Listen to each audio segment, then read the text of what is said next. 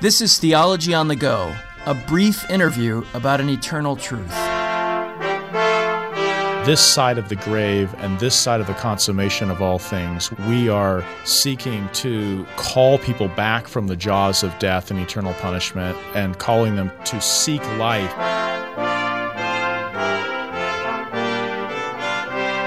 Hello, welcome to Theology on the Go. I'm joined as always by James Dolezal, and today we are going to talk between the two of us on a topic that is a difficult one in some ways, a neglected one in many circles, and that's the topic of what the Bible teaches regarding hell.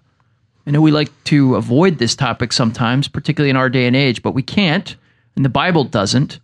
And so we want to tackle it today. James? Well, I'm gonna take the position in this conversation, and I'll put most of the questions toward you, okay. And maybe we'll banter about some of that. But maybe we should start just with the big question of what is hell, and why is there a hell? Well, those are great ones to start with. Let me start with the what is. There's a little bit of language work we need to do to get to this term that we use so often, hell. In the New Testament, there are really three different words that are used that describe hell. Some of them don't always refer to what we think of as hell, but sometimes do. So, for instance, the first word is this word Hades, and sometimes this is just referring to the place of the dead, but sometimes it does have this negative connotation, the place where the dead who are unbelieving and rejecting God go and are punished. There's a second word, Gehenna, and sometimes this is even transliterated as Gehenna in your New Testament, and this is one that is consistently used for a place of punishment and torment.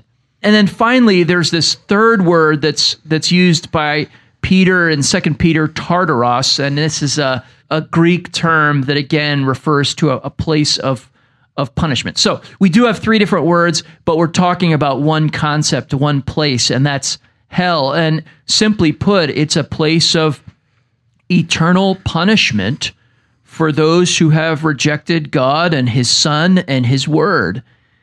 And in a sense, that brings us to one of the purposes of it, which is it is a place of punishment. In an ultimate sense, its purpose is to highlight God's holiness and God's glory. But in terms of people, it's a place of punishment.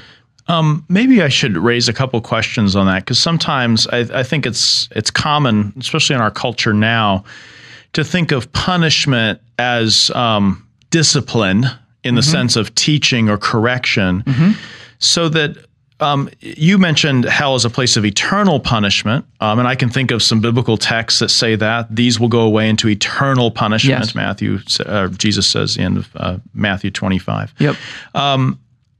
But if it's punishment, is this punishment in the sense of retribution, or is this punishment in the sense of remedial or corrective or rehabilitative? Because I think it's common today. I mean, if you talk to people about what's the purpose of prisons or of punishment enacted in a legal system, more and more the idea of retribution is offensive to people in our culture, and the idea of remedial or rehabilitative discipline is more attractive.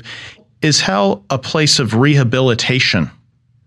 Is it discipline in that respect? It's not. I mean, it is punishment in the retributive sense. It's the time, if I can put it this way, the time for people to repent, the time for people to rehabilitate, if we want to use that language. That's not exactly scriptural language, but is right now.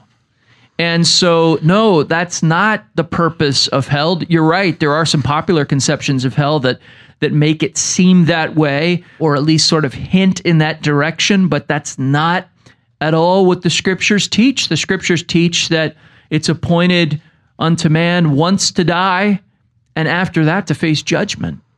And part of that judgment involves these concepts, this place that the Bible teaches us about. You mentioned a few moments ago that it was for the manifestation of God's glory. Maybe you could say a little more on why it is that we believe that God's glory is manifested through both the reality and the everlasting permanence of the condition of those in hell. God is holy, and God is without fault. He cannot abide sin.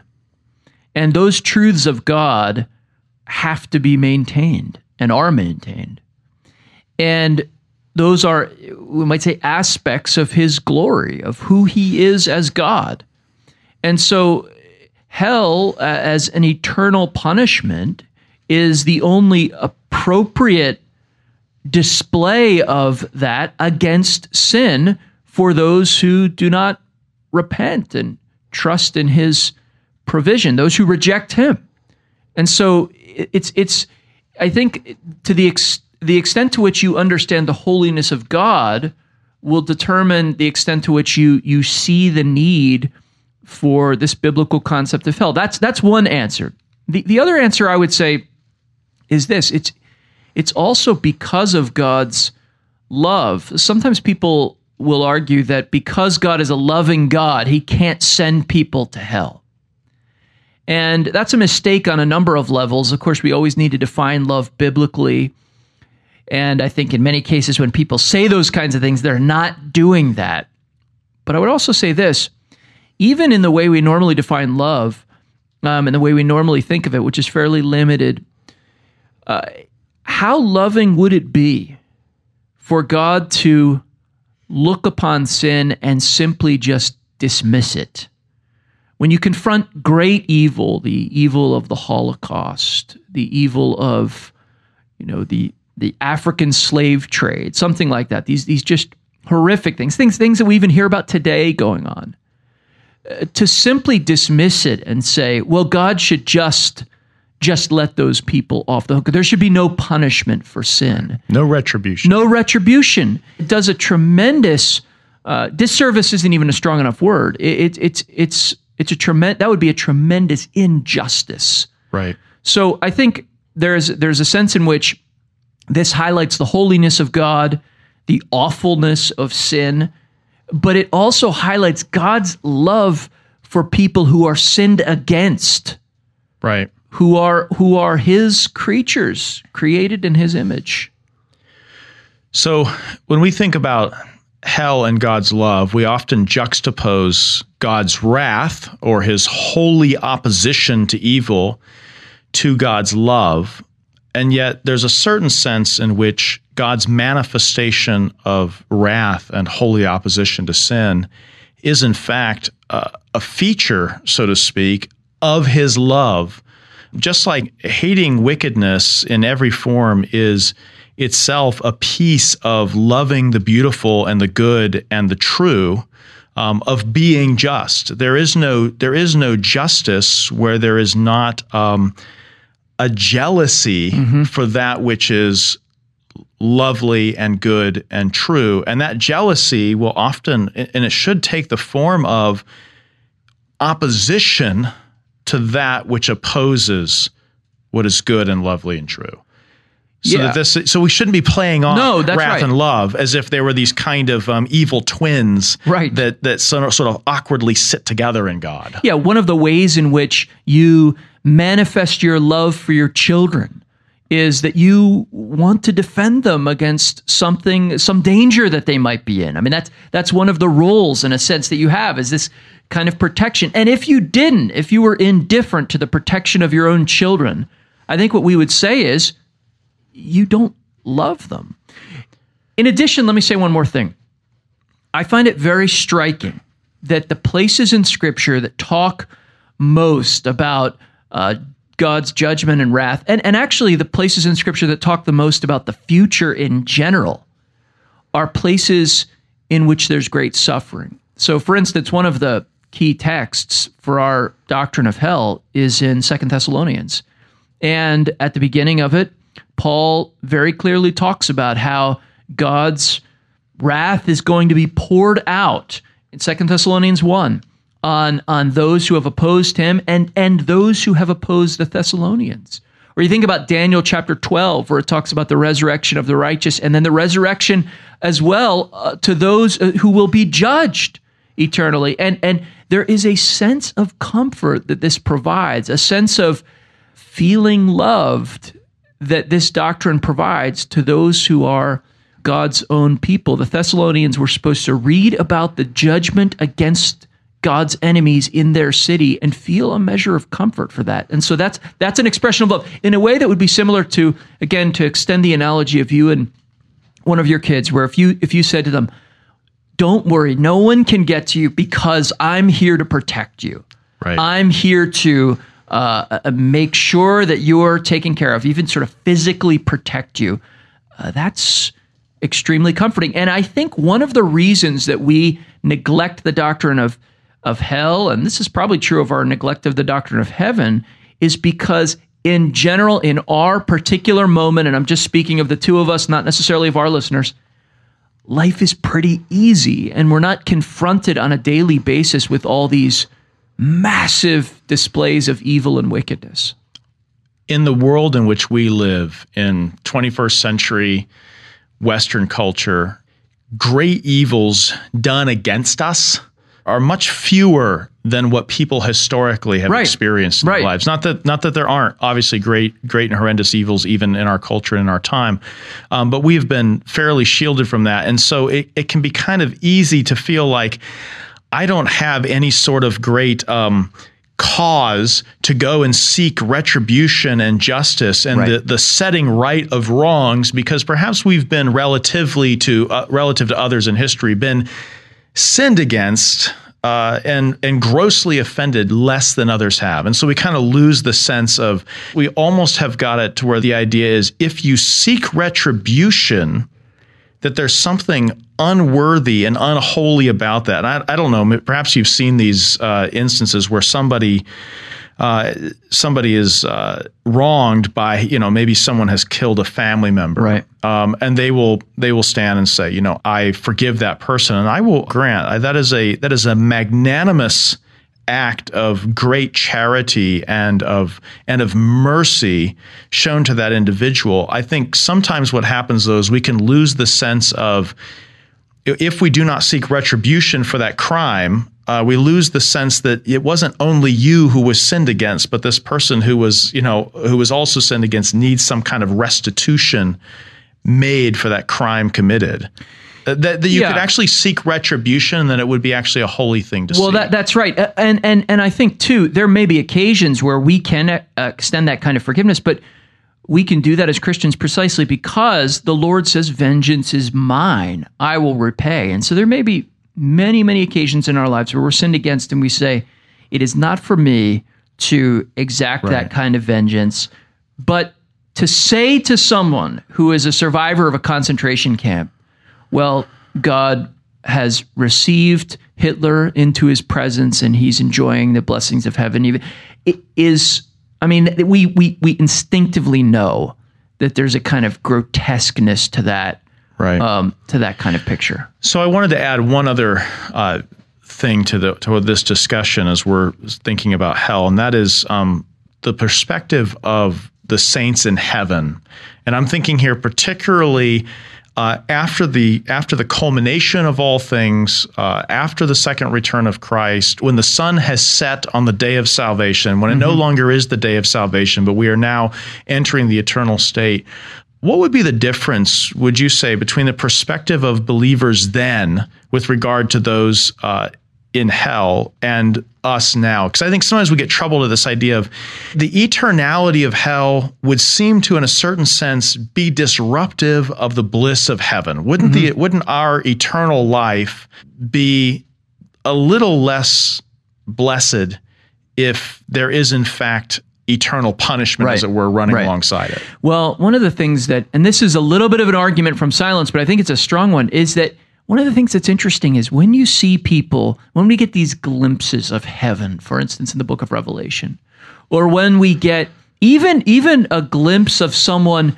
being punished, like the story that Jesus tells of the rich man and Lazarus, one of the striking features there is neither the group that is praising the Lord, nor even the rich man is saying, this is unjust, this is unfair, this isn't right. In a sense, they all seem to recognize the rightness of it and the way in which that actually showcases God's glory. The rich man, he wants some relief from it. Can I have a bit of cold water? Right. And he wants to make sure, and this should be our abiding passion too, he wants to make sure that his friends and loved ones don't end up in the same place that he is, but he's not saying this is just way out of proportion. I've been done wrong. Exactly. I shouldn't be in this place. I don't deserve this. Right. And it seems to me that that's the perspective that we get is after death, there is a sort of, everyone sees the fundamental justice of what God has done and how God has operated, even with respect to them. And so the rich man doesn't say, how could you possibly send any of my brothers here? He says, can you please send someone to tell them, to warn them, to implore them? And right. And that's a very different perspective, it seems to me.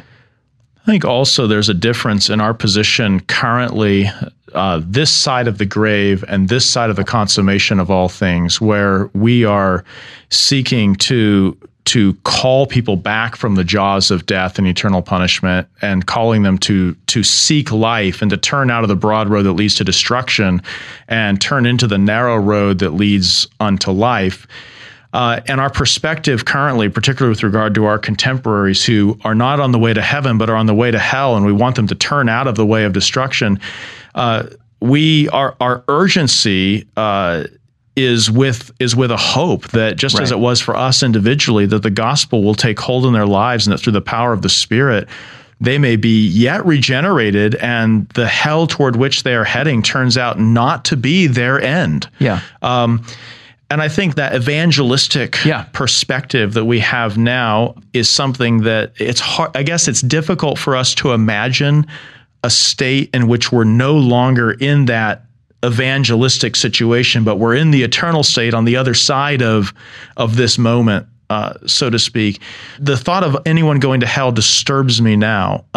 Will I be, and this is the question of, will I be disturbed in the same way when I am in the eternal state? And I have to believe, I'm thinking of a sermon Jonathan Edwards preached, and I'll garble the title, but it was one of those big, long, rambling New England sermon titles. It was something like the torments of those in hell, no occasion of grief to the saints in heaven. I mean, I can't imagine putting that on the church marquee, but I'm not recommending it. But he made an argument in there that we need to believe and trust that we will be so transformed in that day, and we will so see the justice of God with a clarity that even currently we don't see it, even as believers, that any distress we imagine that we might have in glory because of those in perdition will simply be removed and will be given eyes to see that we don't currently have, and an understanding that we're on the, as it were, the other side of the rescue mission of the gospel. Yeah. We are told that the Lord will wipe away every tear from our eyes at that time. And so I'm sure that the bliss of being with the Lord in the new heavens and new earth will certainly outweigh those concerns. It is striking when you talked about the evangelistic aspect of it, and I think this is critical. You can see in church history when people abandon the doctrine of hell, they abandon missions. Jesus speaks more about hell than anyone else in the Bible. And yet, this is the glorious thing. And yet, on the cross, as he looks to that sinner who had lived his life in rebellion against God, he's able to say to him, because of his belief, today you'll be with me in paradise. And so people gloriously are saved at the very end of their life. And even that thief on the cross was going to be in paradise with the Lord Jesus Christ. And Jesus was not shy about preaching on hell, but he was also very open about the fact that anyone who comes to him will not be cast out, and he will be raised up on the last day. It's a good word. Well, this is a difficult topic. You said that, and I said it at the beginning. But we need to talk about these things because we need to tell the truth. And part of telling the truth is explaining to people the warnings that the scriptures give, the warnings that Jesus give. If we say that Jesus is Lord, that his word is truth, then that means even the parts that we find personally uncomfortable need to be proclaimed clearly. So thanks for taking a couple minutes to talk about it today. Yeah, thank you. And thank you as listeners for listening to another episode of Theology on the Go. We hope that this is helpful to you and that you'll recommend it to others.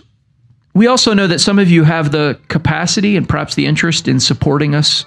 And so if you'd like to support the Alliance of Confessing Evangelicals, you can do that on alliancenet.org or via placefortruth.org. Send us suggestions, send us feedback, and please continue to recommend us to others if you find it helpful. And thanks, as always, for listening to Theology on the Go, a brief interview about an eternal truth.